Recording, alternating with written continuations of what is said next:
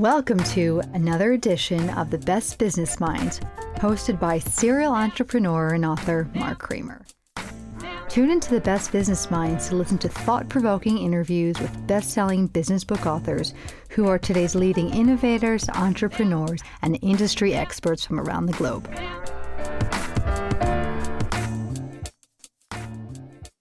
Welcome to another edition of The Best Business Minds, where we interview business leaders and academics that write thought-provoking books. I'm Mark Kramer, a serial entrepreneur who consults with family businesses and entrepreneurs. And for the next year, I'll be teaching entrepreneurship at Vinh University in Hanoi, Vietnam. Today, we'd like to welcome our guest, David Sacks, author of The Future of Analog. David, welcome. Hey, good to be here, Mark. Thank you so much for taking the time. So, David, let's start off with you telling us about your professional background. It's kind of brief, I guess. I'm a writer and journalist. I've been doing it for 20 years, so my whole career. And I've written for all sorts of different publications, the New York Times, Bloomberg Business Week, you name it, a newspaper and magazine, I've written for them. And I've also written 5 books. So mostly what I do is write books, and I also do, keynote speaking and other things related to the books. And most of my books, or all of them, I guess, in some way focus on the intersection of business and culture. And what made you become a journalist? I guess, the sort of curiosity that lies at the heart of it. I was a kid that would always, watch the news, read the news with my parents. They used to send Newsweek magazine and National Geographic to summer camp when I was away. And so I was always fascinated in that and enjoyed writing when I started doing it in university, and just kind of ended up realizing early on when I was in university that I wanted to do it, or sort of midway through, and just started out as a freelance writer. And that's pretty much what I've done. I also started my career as a journalist. I was a sports writer, and I've written, like you have, for different publications. So I found being a journalist was wonderful because you get to meet so many smart, interesting people. And clearly from your books, and in this book in particular, you can meet some amazing, smart people who have great vision about what is happening in society now. So why did you write this book? Well, this book, I sort of wrote it for 2 reasons. The main one was that I'd written a book a couple years before called The Revenge of Analog, which came out in 2016. And that book had looked at a sort of ongoing phenomenon, which was emerging at the time. And that was the sort of surprising return of non-digital goods and experiences and spaces. Vinyl records, film cameras, paper notebooks, for example, bookstores that had been predicted to die off because of digital technology, and that were now sort of growing again. And I was chronicling why that was happening around the world, and so that book did really well, and it's been translated into 8 or 9 languages. I think it's actually coming out of Vietnam at some point, And,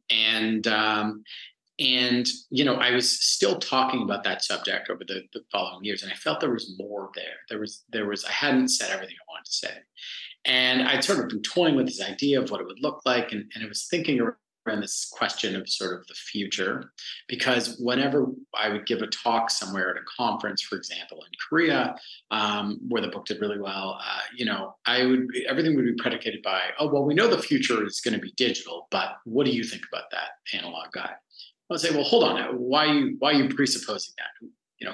Who decreed that the future of everything is digital? It has just been kind of accepted as this gospel.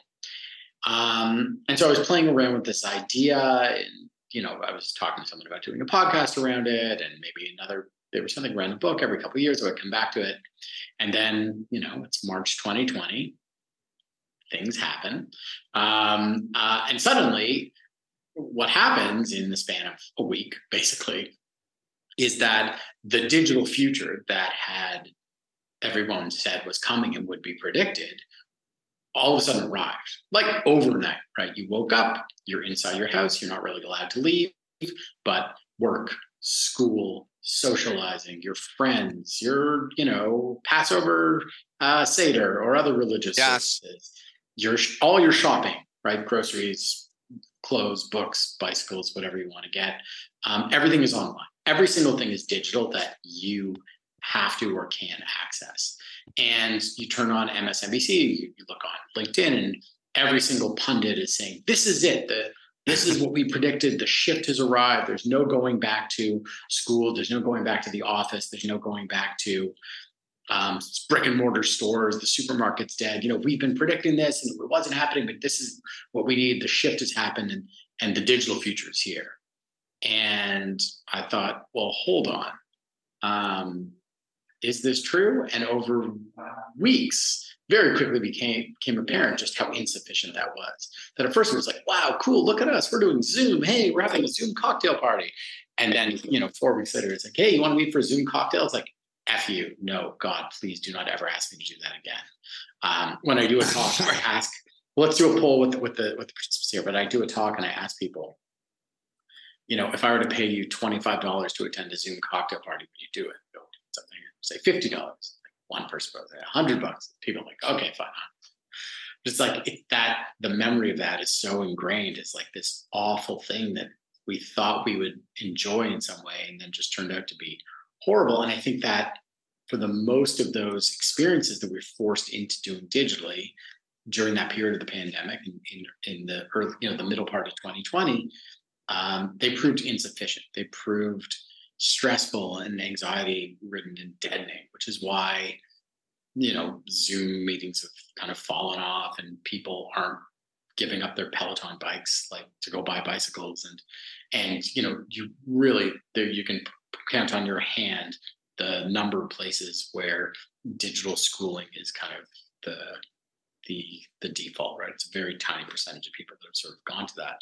And so what the book was about was exploring what this forced experiment into this digital future actually revealed. What did it teach us about not just the limits of digital technology to build our future around, but what kind of values the analog spaces and relationships have in our lives, and how do we build a future around that, and sort of balancing the best of those two. What's your definition of analog? It's very simply kind of non-digital. I think it's the opposite of digital. There are certainly very much more specific engineering arguments around signal and data and so forth. But I think we've taken it to be this broad-based term, which is that, if the version that's on your screen is the digital, then the analog is the thing that's real. It's the thing you can touch. It's the thing you can see. It's physical. It's human. It's personal. It happens in the world beyond your screen. That doesn't mean that you can't use digital technology as part of that, right? I went downstairs here in my friend's office to get a slice of pizza for lunch. And, he had a computer there to check us out, but I was still going in there and getting a slice of pizza. I wasn't ordering on my app, right? So that was an analog experience. Every bookstore has a computer. It's front to check people out or a website or whatever, but they're still fundamentally analog spaces. So I think it really does stand for kind of this non-digital world, or the non-digital spaces and places and relationships in our lives. You wrote, and you started to talk about this as we get started here. You wrote The Diasporan Prison. Why did you write that? We were able to function and not kill each other. What do you mean by that? Sorry, could you repeat that? I had my digital signal wasn't so strong. Sure. You wrote that in a diasporan prison. Why did you write that? We were able to function and not kill each other in the book. And I think you're talking about the pandemic and how the digital world kind of took over. Yeah, it proved invaluable, right? Here in Canada, in most places, at least early on, everybody was kind of confined to home, right? We had these legal stay-at-home orders. And so, had we not had that technology, how would we have gotten food? How would we have gotten, you know, our kids at least somewhat educated or entertained?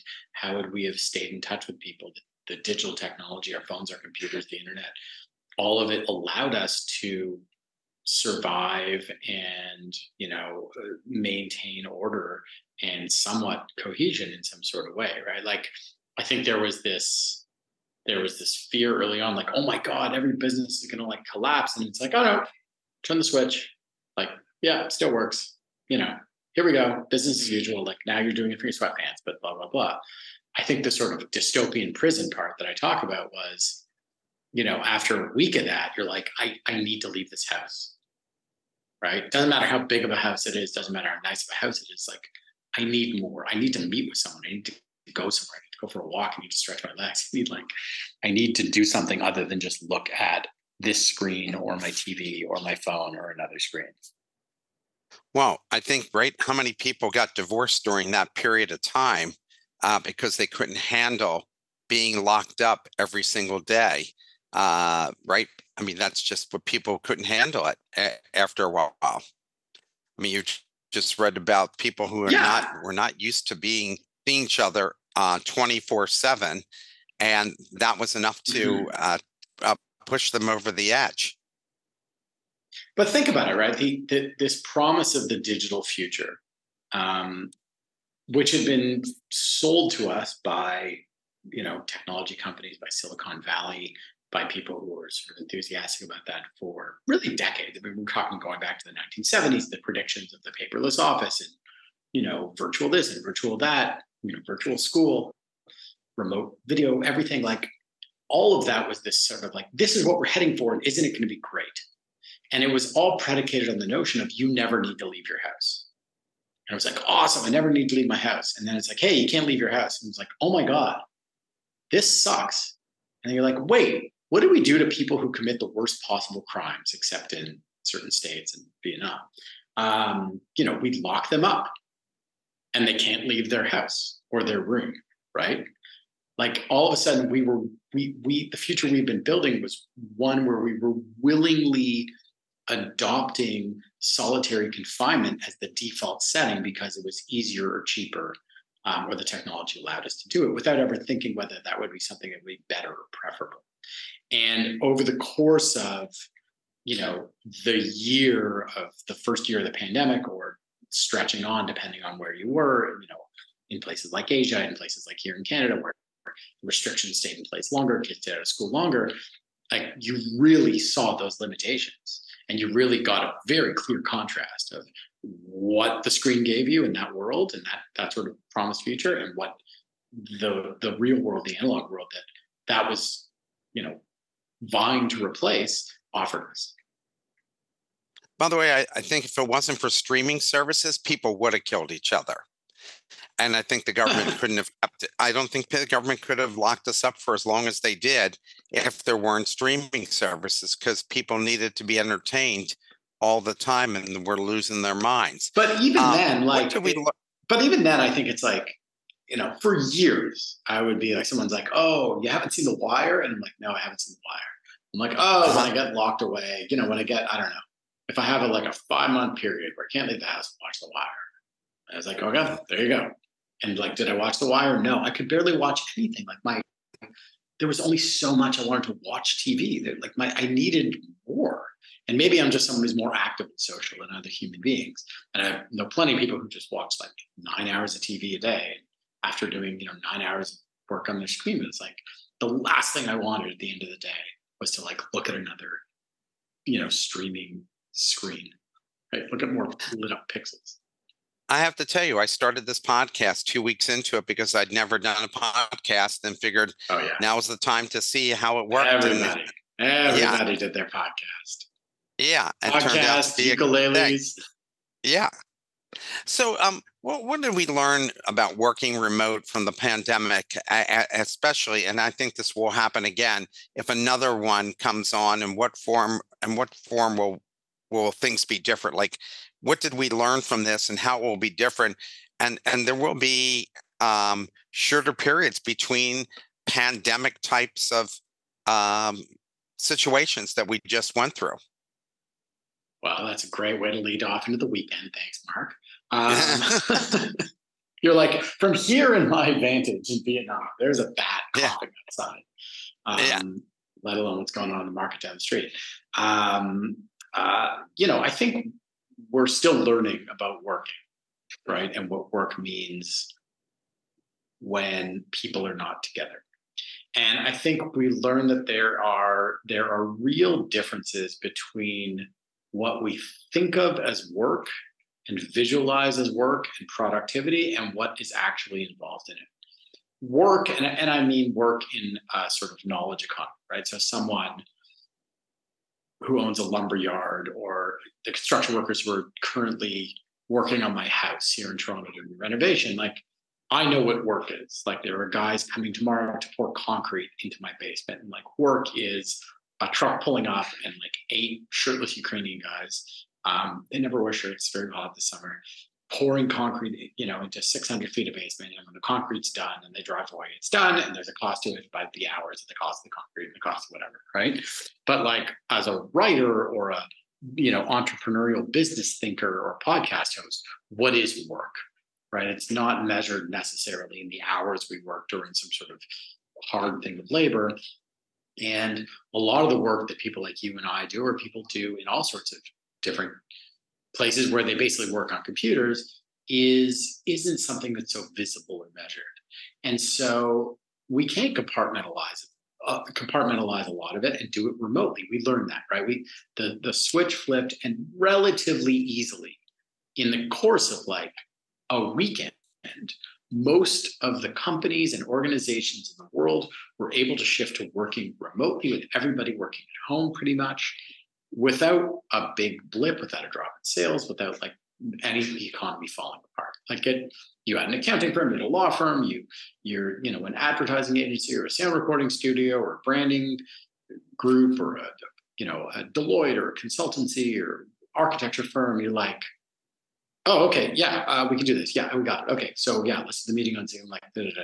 And I think that was the sort of promise of the paperless remote office for years, was like, we don't need these places. I'm in an office building right now that's largely empty from what I'm seeing.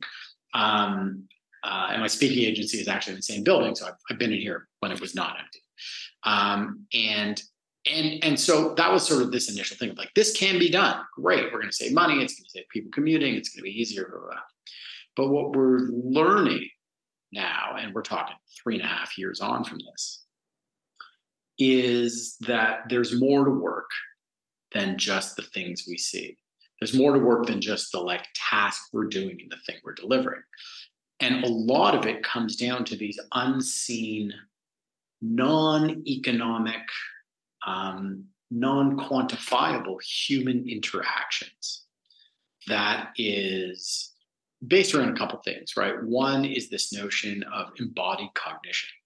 And this was a gentleman who I spoke with for the book, whose name I'm now completely blanking on, Andreas Hofbrauer. He's a researcher based in New York, and he studies, individual behaviors in organizations. And he was studying architecture firms in New York. And he was seeing that during the pandemic, a lot of them were actually sneaking into the office to work, these architects.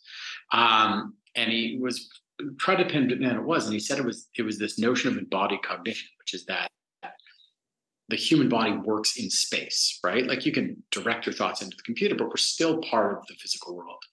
And a big part of that is the way we interact with that world in the space. And a workspace, an office, a studio, whatever it is, there are things there. You see things on the walls, especially in an architecture studio. There's materials, there's samples of tiles and panels and paints. Someone else has a drawing on their desk, and all those things each day that you pass on your way to the elevator or to go take a whiz or, on the way to a meeting, they all add up to a body of knowledge that your brain just pulls in and sort of builds upon. And that's embodied cognition. It's the understanding that comes from sort of your body being somewhere. And on a computer, digitally, the only information you get is information that you are like purposely seeking out or is purposely sent to you, right? Unless it's sent in a text file an image file, a sound file, or a video file, you're not just going to wander upon it. It's something that you have to find or have sent to you, right? Information is like capital I in that sense. And so you miss out on all the things that aren't in the report, that aren't in the email, right? All those other bits of info that is knowledge and has value. And the other thing we learned, I think, about working remotely is, and this again, the research is starting to really come out about this, is how relational work is, right? You and I are colleagues, we work in an organization together, let's say we're co-professors at Wharton, or whatever, or we have a consulting company, like we can talk, we can speak on the phone, but the relationship is going to be stronger, the meeting, the feeling, that the flow of information is going to be much stronger always if we're in person. And that's because of how humans have evolved to interact and talk over hundreds of thousands of years, right?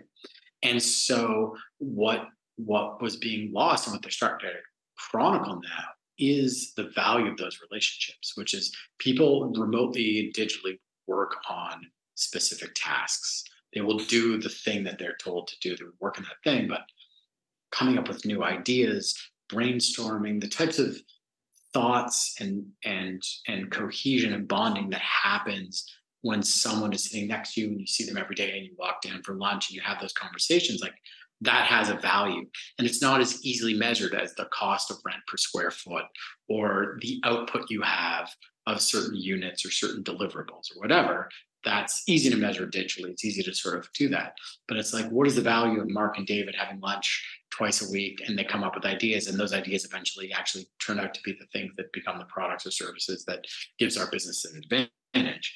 That is a harder and less tangible thing to put your finger on, but it's the essence of success, right? When you think about two different companies, and one's successful and one's not, what is the difference between them if they're making the same products, right? It's those relationships, it's the ideas. It's not like a certain deliverable or process that software can just make better. Well, also corporate culture goes out the window, right? I mean, how can you have a corporate culture if there's no corporate? Or yeah, exactly. And a culture is people, but if it's not just people atomized on their own, it's the relationships that happen when those individuals come together as a group, as a cohesive unit, in the same way that happens with a classroom, in the same way that happens with, I don't know, a summer camp or, a unit in the military or a team, right? Any other group of people. It's like, but, when we're all working remotely, we're working as individuals. We might be in a team, but if the members of the team are just fulfilling tasks on their own, isolated, and there's no, emotional, relational, social tie-in, your bandwidth is limited. Doesn't mean it can't be done. It just means that there's a limitation to it. But I worked for a real estate outfit out of Florida and developed an innovation center for them to get people to come back in.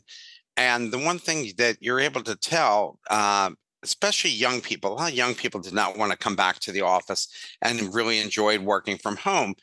And so the mission, what we put out there was, if you're looking to be promoted, or if you want to just have the same salary with just cost of living increases, great, you can work remotely. But if you wanted to move your career forward and take on more responsibility, how's that possible if people don't work with you day to day to learn what kind of person you are and improve your skill set? How's that even possible? And we start to see where people, how do you learn to, you want to be a manager, you want to be an owner, you want to be like, it has nothing to do with your particular skill set in selling real estate. It has everything to do with your ability to relate to other people, to inspire them, to lead, to hear from them, to be empathetic, to notice people's strengths and weaknesses and learn how to coach them and learn how to teach. That's human, that's relational, and that's almost impossible to do remotely. As you wrote in the book, the American Psychiatric Association reported a majority of people felt negative health aspects. What does that tell us about the future of really working remotely and saving money on office space and support systems? Because I've seen like there's a major law firm in Philadelphia that's reduced their footprint, and now they're calling it hoteling. So nobody has an office, and you come in Right. 2 or 3 days a week, and they just assign you a space. Is that even, and Philadelphia in particular has seen a lot of companies Oh, I where was they've in Philly. downsized space. Yeah, I was in Philly in January, and I was staying right downtown, and it was like really, really grim, the downtown, in the sense of just you could see how much vacancy there was. And DC, I was there in March, and same, like really, really, you know, the federal employees like just drastically reduced, like crickets. Um, uh, and yeah, what is the long-term consequence of this? I mean, I think it's an experiment that's just ongoing, because I think, you know, there are firm economic realities. It's like it costs a lot of money to build and rent and service an office, and you know what the market was paying is probably not worth it in certain areas if people aren't going to occupy it fully. So that's a kind of, how do you work with that? How do you deal with that space? People do like the flexibility, and the flexibility is good. I don't think it's people never want to come into an office again, or only want to work from home for the rest of their lives. There are certain people, I think most people just want, what they saw and experienced was this level of kind of freedom and flexibility with their time to say, hey, like, I'm happy to work for this thing. I want to be with people, but like, I got to pick my kid up at 5 every day from school. And it's much easier when I can do that. And I'm not like 45 minutes driving there from some place that I'm sitting in where I'm not actually meeting people. So do I need to be there every single day? Like if I have a doctor's appointment, can I go to it? Do I have to like ask for that time off? If I know I'm going to be able to do the work later at home or sitting in the waiting room. And I think that degree of freedom and the kind of trust that an organization has in its people is a hard thing for an organization to give up. You know, the manager was able to sit there in the office and look at people, and that was authority, that had some power to it. But it was that notion of control that is the thing that people were suddenly able to get away from. It's not the sweatpants. It's not, you know, it's certainly the commuting time, I think, is a big issue. And that has more to do with, you know, urban design than anything else. But I think it was this notion of people's freedom and the freedom with their time. And, you know, it gets into what my friend Cal Newport, the great researcher and writer, has written about, which is it's really this outdated notion of productivity that we have to get around. And it's, you know, we still think in the world of the information economy, in the world of you know, largely services, we think on the same terms as someone operating a factory in, you know, the late 19th, early 20th century, or, you know, a shoe factory near you in Japan, right? It's like, you're here, we are paying your body to be here for these 8 hours. We are going to reward you this much per hour. Your physical presence thing that matters. And it does some of the time, it doesn't all the time. And I think we have to, if we can move beyond that, if we can move beyond measuring productivity in terms of minutes and hours, then we can sort of open the conversation to say, when is it important for people to be together? Or what work is important for people to do together? What are the things that are important for people to do together? And what are the things that people don't need to be here for, right? That they can have that freedom. And I think we're seeing that. We're seeing that play out. We're seeing the research that every organization, every business is doing their own running experiment with this. And it ain't going to be figured out tomorrow.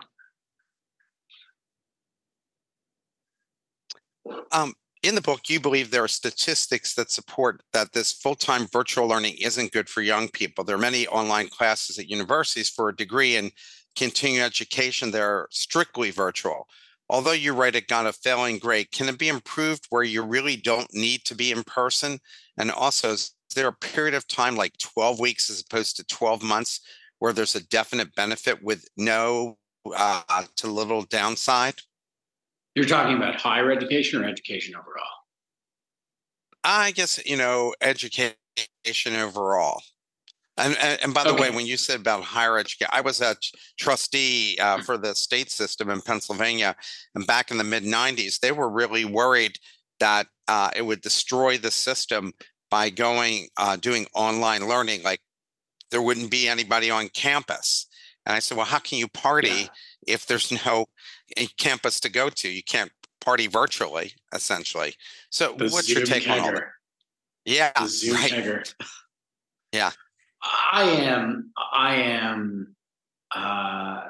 The evidence is clear. Ask any student, ask any professor or teacher, ask any parent, pretty much at any school, at any level, anywhere in the world.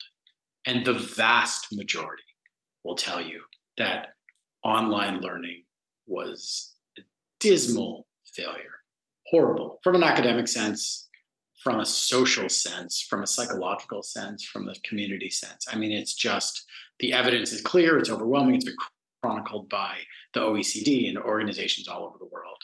It gets to the heart of the same thing I was saying about business, but this is true. It's like education is not about giving people facts and figures. It is about learning to be a human through relationships, and the relationships happen because of that environment, and the learning happens because of those relationships. And when you strip the relationships out and you're just focused on the information, on learning on the alphabet or math or poli-sci or engineering or whatever it is you're learning, right? Or entrepreneurship through a screen, you don't have those relationships. Think about your young university experience. Where did you go to college? Where'd I go? Yes. Is that what you asked? Yeah, West Virginia undergrad, Penn State for my master's. Okay. Two big party So, schools. when you're exactly. So when you're at university, you think back to your memories of University of West Virginia, right? Yeah. What was the most important thing you learned in a class, Mark? Most important fact or like theory that a teacher taught you that's helped you?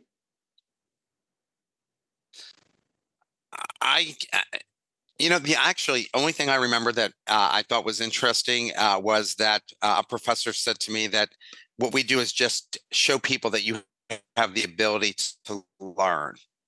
Right. That's the only thing, but really it's the social interaction with all the people. And the professors, right? Them saying that. Like if he had said that over a Right. video call, you probably wouldn't have remembered.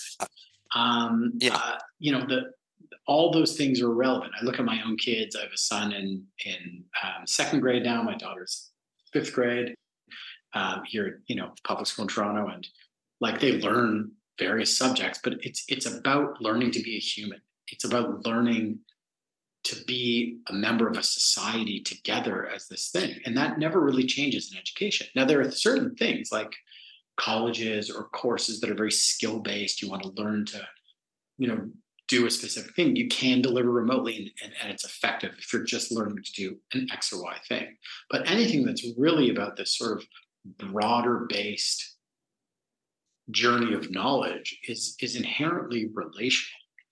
And I think that's what digital education and those who've been pushing ed tech for decades and really kind of, have had this sort of awakening and crisis after in the wake of the pandemic, that's what they mistook. They thought education was just learning facts and figures. But you could always give someone a book or an encyclopedia and say, here, you want to learn math?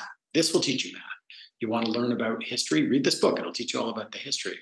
But actually, that's not knowledge. That's just information. That's just facts and figures. And what education is about is building knowledge, and knowledge comes from processing that information through relationships of a teacher or professor, instructor to the students, the relationships of the students to each other, the relationships of the students and the school to the community around it, like a college or a university in a city, or even an elementary school in a neighborhood. I want to know, what industries do you think that the jobs work best remotely? Is there industries that really benefited from this, and you'll see more and more of a specific industry going remote? I think so. I think it's things that are very much service and process based that don't require um, a sort of human emotional element to them, right?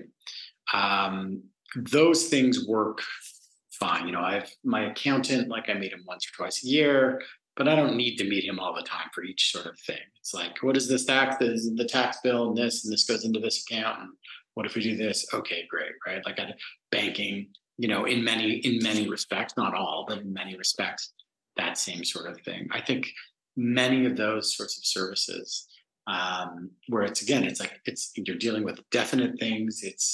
It's finite, but anything that involves either sort of a emotional decision or something that's physical and tactile it sort of happens and based around inherently this sort of analog thing. Those will always remain largely analog. So, like as I said, renovating our house here in Toronto, did a little like dug out the basement, redoing the kitchen. Like, you can't be like, show me 8 floor samples on my phone. It's like, no. Drive out to this place, wait, talk to someone, go look at the floor samples, like put it in the house. Like, it's so physical. Everything has to be done tactile. And I think that's true. Or customer service, for example. Whereas like there is a limit to the customer service you're going to be able to get remotely or now automated. I have a friend who has a company across the street from here, and he does like AI customer service chatbots. He's been doing it for a number of years. He's very successful. But like, there's a limit to what that AI chatbot can do. If you're horrible or you need help, right? Exactly. No one's like, oh yeah, that's great. No, it's awful, right? Oh, it saves money. But like at the end of the day, what is customer service? What's customer relations? It's empathy. It's feeling seen, and in doing that, you feel as though that thing, you matter. Your loyalty to that brand is better. So I'll give you a perfect example. 2 blocks from here is the Patagonia store in Toronto, right? I have a Patagonia jacket. It had a tear in it. I took it there. They're like, yep, great. We're going to repair it. Give us your number. No problem. Like, we'll take it back. No questions asked. We have lifetime warranty. Thank you. Come walk around the store. We'll call you when it's done. And then I ended up buying a pair of ski pants. Yes. Another outdoor brand, Fox, which is a mountain bike gear. I bought a new pair of gloves a month ago, and they tore within a month. I've ridden them less than 10 times. Automated customer service, dealing with an email with someone, back and forth. Send us a picture. Send us another picture. Like, they're not like, just take it into a store and we'll replace it, or put it in the mail and we'll do it. No, it's like, it's like, it's all being done remotely. Everybody's working from the equivalent of a call center, or maybe they're doing it all remotely from home, whatever. But I don't see anyone. No one hears my voice. There's no feeling of this empathy there. It's just, we're all just data points, right? We're all just sort of players in this game. And that makes me feel less human. And when I feel less human and less valued as a human, I'm, not a happy customer, right? So, I want to talk about this. E-commerce, as you write, has dominated traditional retail, and many malls in the U.S. have gone under or just hanging by a thread. Yet that isn't the case where I am now in Asia, where I visited many, many thriving malls. And I think the difference is the ease of use in the U.S. that isn't experienced throughout the world, and also culturally. Many people in other countries still love walking around and shopping, and that their e-commerce isn't as robust or as efficient. Like here in Vietnam, when you order something through Shopee, that's the name of their service, like Amazon.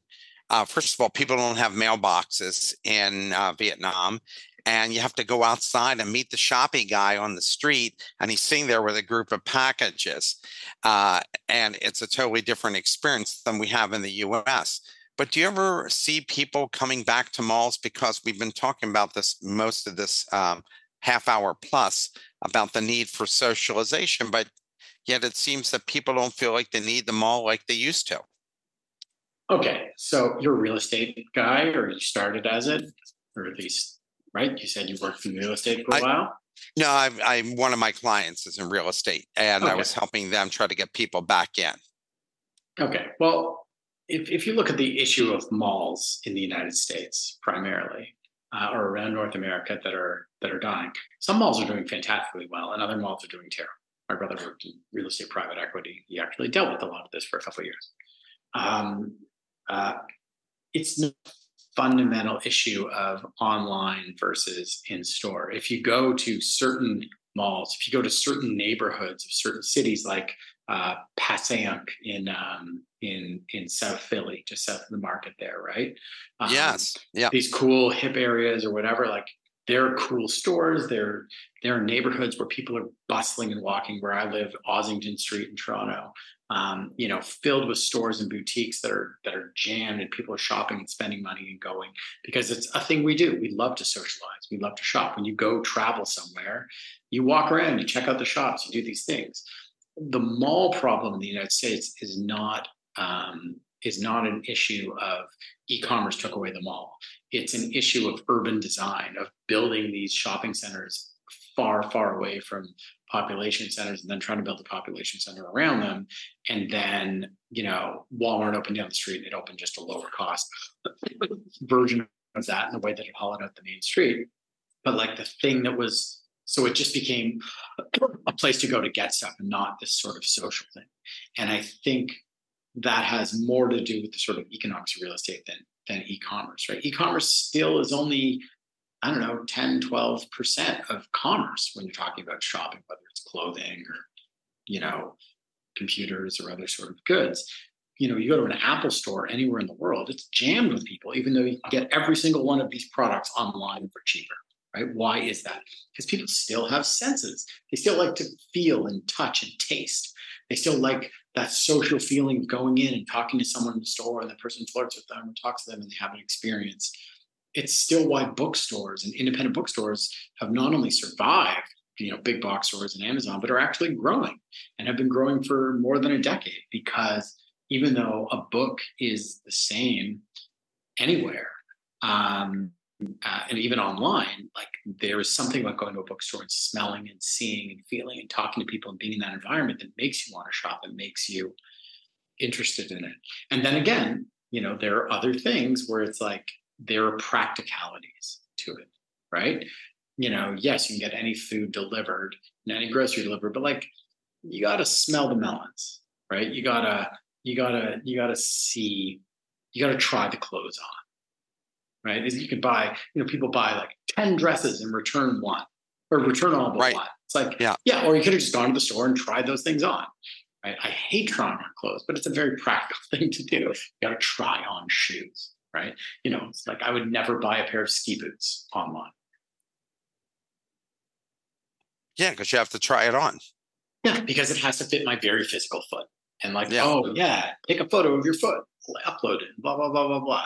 My brother, God bless his soul, like he keeps trying to buy couches online. And then when he get there, they're not as good as the marketing says it was. And then he returns it. It's like, it's really hard to return a couch. Yeah. Oh, we offer a 100-day guarantee. It's like, great. But like, it's like, Dan, just go to a store and sit on a bunch of couches. Oh, I don't have the time. Okay, but you're spending a lot of time doing that, right? It's like your ass has to sit in the seat to know whether it's comfortable or not. No question about it. Yeah, absolutely. You have very harsh words for Amazon, yet many of us love the variety and quick and inexpensive service. How should we look at Amazon, and will they someday be overtaken? I think, Amazon is like any large, incredibly successful conglomerate, right? It succeeded because it gives people what they want. It gives customers what they want. I think we don't really think about the cost. And the cost is that, in becoming this great monopoly, it's done a lot to hurt, Main Street retail. But not only that, I mean, other vendors, they're very unscrupulous in their conduct with others. Sometimes unnecessarily so. There's a product that's doing well and they'll see that and they'll just copy that product and sell it for 3 cents less. It's supposed to be about, the e-commerce is about this even playing field, and it's turning into this incredible concentration of wealth in these sort of few companies, places like Amazon. And so I think it's just reconciling that. I think a big part of that, we saw that during the pandemic was like when there was the threat that your local neighborhood stores would all be closed and replaced by e-commerce. it's one thing to sort of talk about that as a future. It's another thing to sort of behold that and contemplate that actually happening. And realizing, as you do in some of these dead malls or these dead neighborhoods in certain areas of the world, that sucks. Like, nobody wants to live in that place. It's not nice to drive down the main street of a town where every single store is boarded up. That's not a nice place to live. And you're like, oh, but I got my sneakers for $5 less. I, like you, still shop at stores just to support them in my neighborhood because I don't want to see them, and it's very convenient to have those stores around. So I think it's part of what we need to do. What does it take for retailers to get people back in the stores and compete against Amazon? Well, I think it's offering the things that Amazon can't, right? And that is, an immediacy of availability, right? I need a light bulb.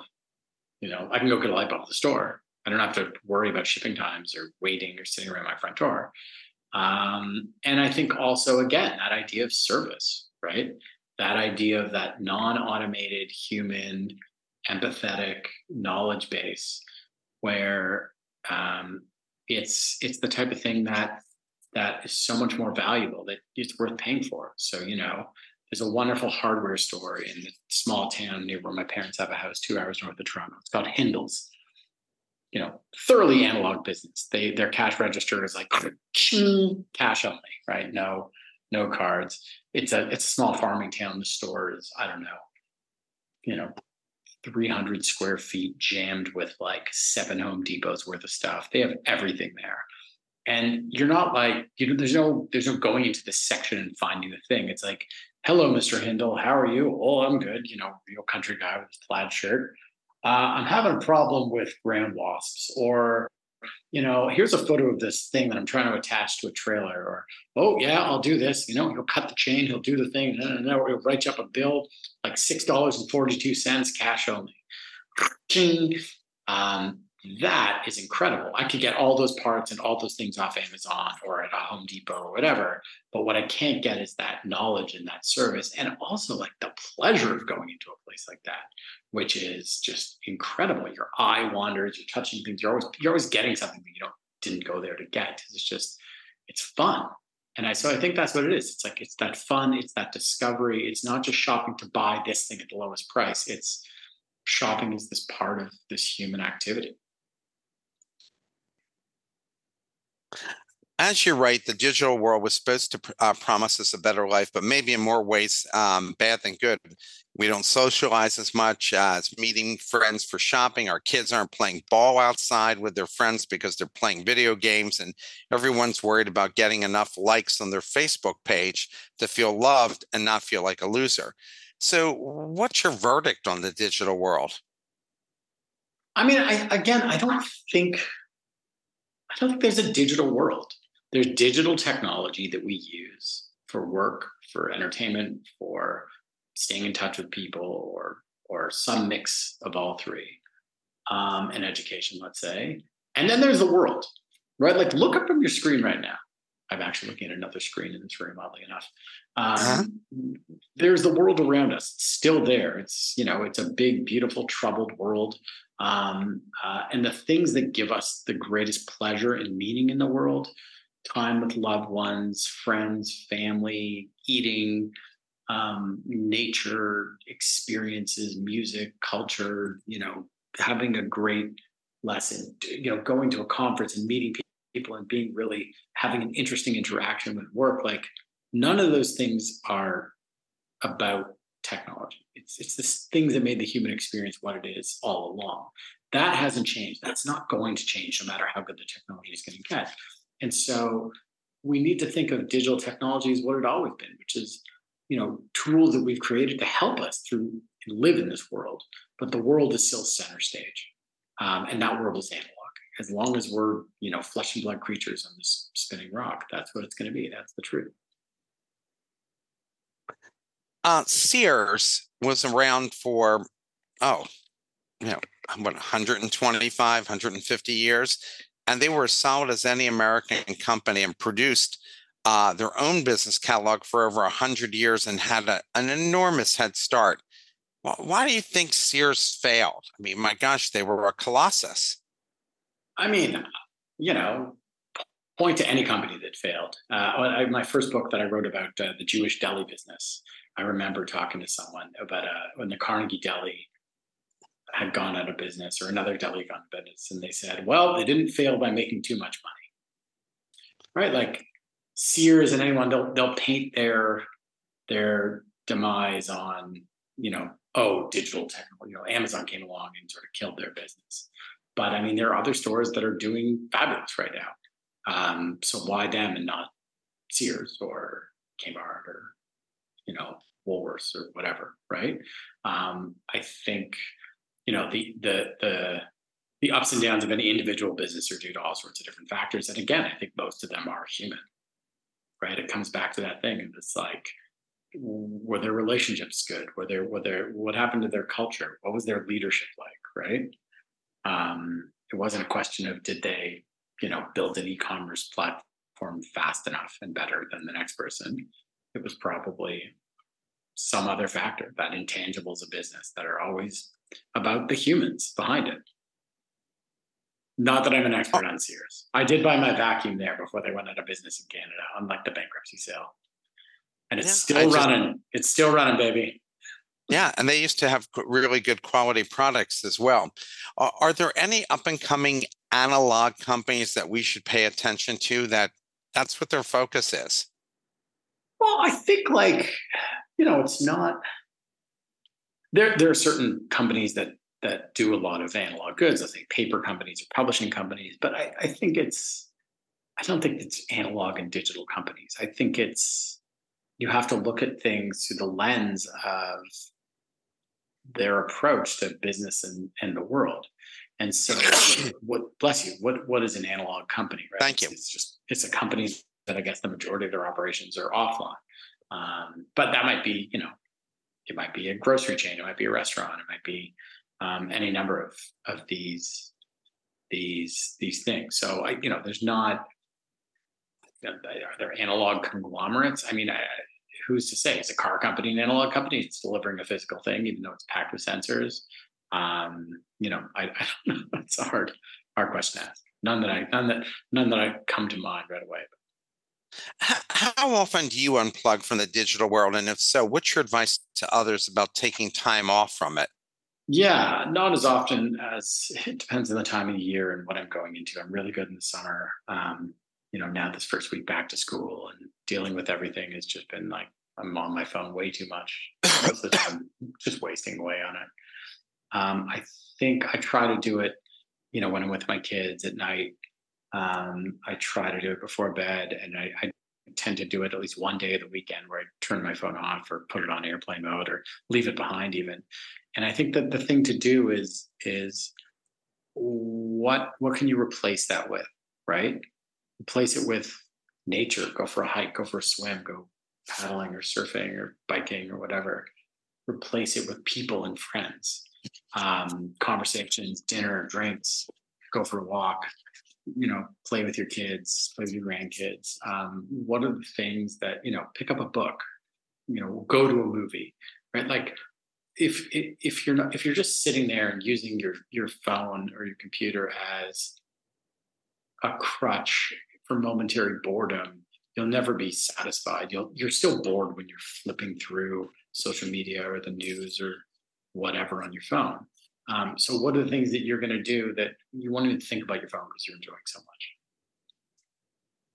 Here's a question from the audience. Isn't it time for digital reset, a rediscovery of what matters as a new way to educate that brings back more critical thinking and exploration of the analog world and swing the pendulum away from technology-focused life?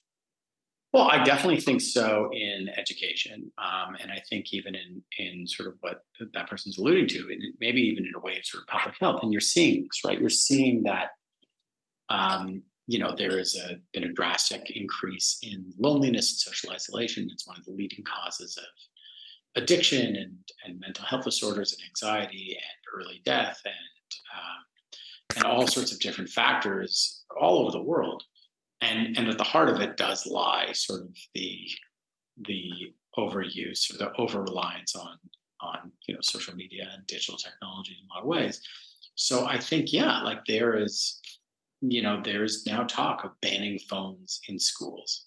And 10 years ago, all the talk was how can we give students in schools more phones, because that's really going to be the future of learning, and this is how they do it. And it's going in the opposite direction as the evidence has come out and the experiences come out. And so I think that's positive, right? There's really a lot of that sort of stuff, but it's hard to do because we all feel we need these things. These things are powerful. There's big economic forces behind them. There's money to be made from them. There's not as much money to be made from like going on a walk. I have to say, when I was a kid in middle school, my whole educational abilities got turned upside down because they decided then to take a group of us who they thought were reasonably smart and have us teach ourselves. And that we would go using film and slides and everything, and there would be no classroom. And we were part of this grand experiment that was a miserable failure, that some of us fell behind by a year. And so when I saw this happen with the pandemic, I related to it right away. Yeah. I think, I think there is this sense of a reset, and that doesn't mean getting rid of your phones or computers, but it's this acknowledgement and honest experimentation that these things are powerful, but they don't only do good. You don't just need more of them to make things better. Where do they improve your life, and where do they make it less? And that's true for households, it's true for individuals, it's true for organizations, right? Where does being online all the time make us better, and where does it not? So here's my last create that balance.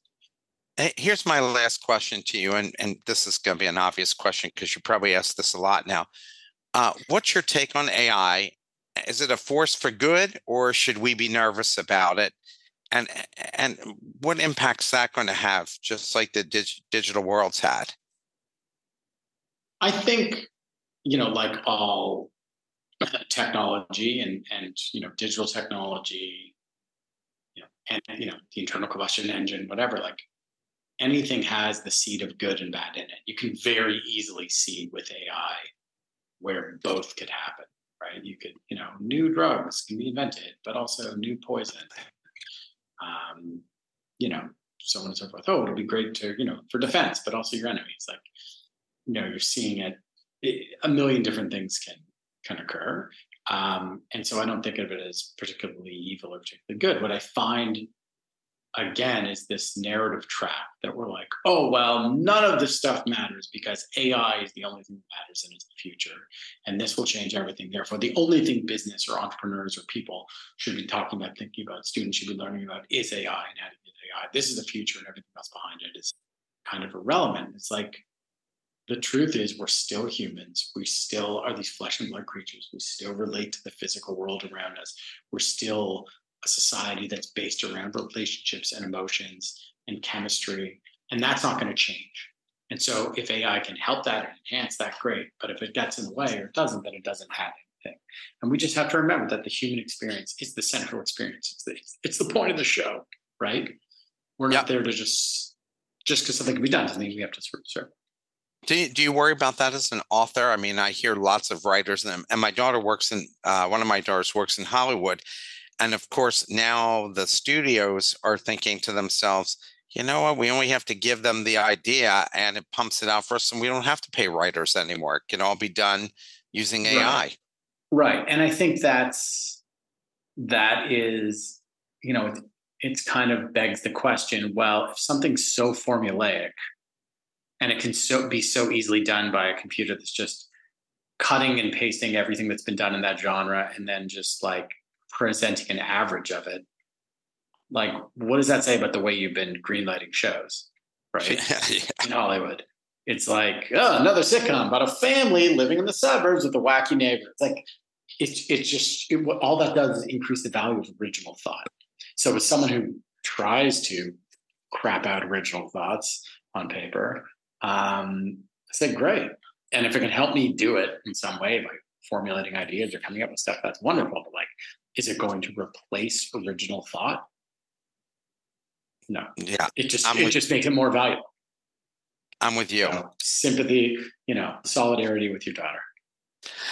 Dave, I hope you're going to write another book, and I hope we'll have you back on. I really enjoyed reading your book and having this discussion with you, and not a single person left during the entire hour. So I know that they really enjoyed the conversation. I hope all of you have a good rest of your weekend. We'll look forward to seeing you next week. And David, we'll look forward to staying in touch and following you. Thank you very much, Mark. It was a real pleasure. Have a wonderful weekend. Have a great weekend. Thank you for listening to another episode of The Best Business Minds. Tune in every Friday at 12 p.m. Eastern Time for our live recordings. Go to www.thebestbusinessminds.com for more information and follow us on LinkedIn and Twitter to be kept up to date with our upcoming guests and other bonus material. See you next time.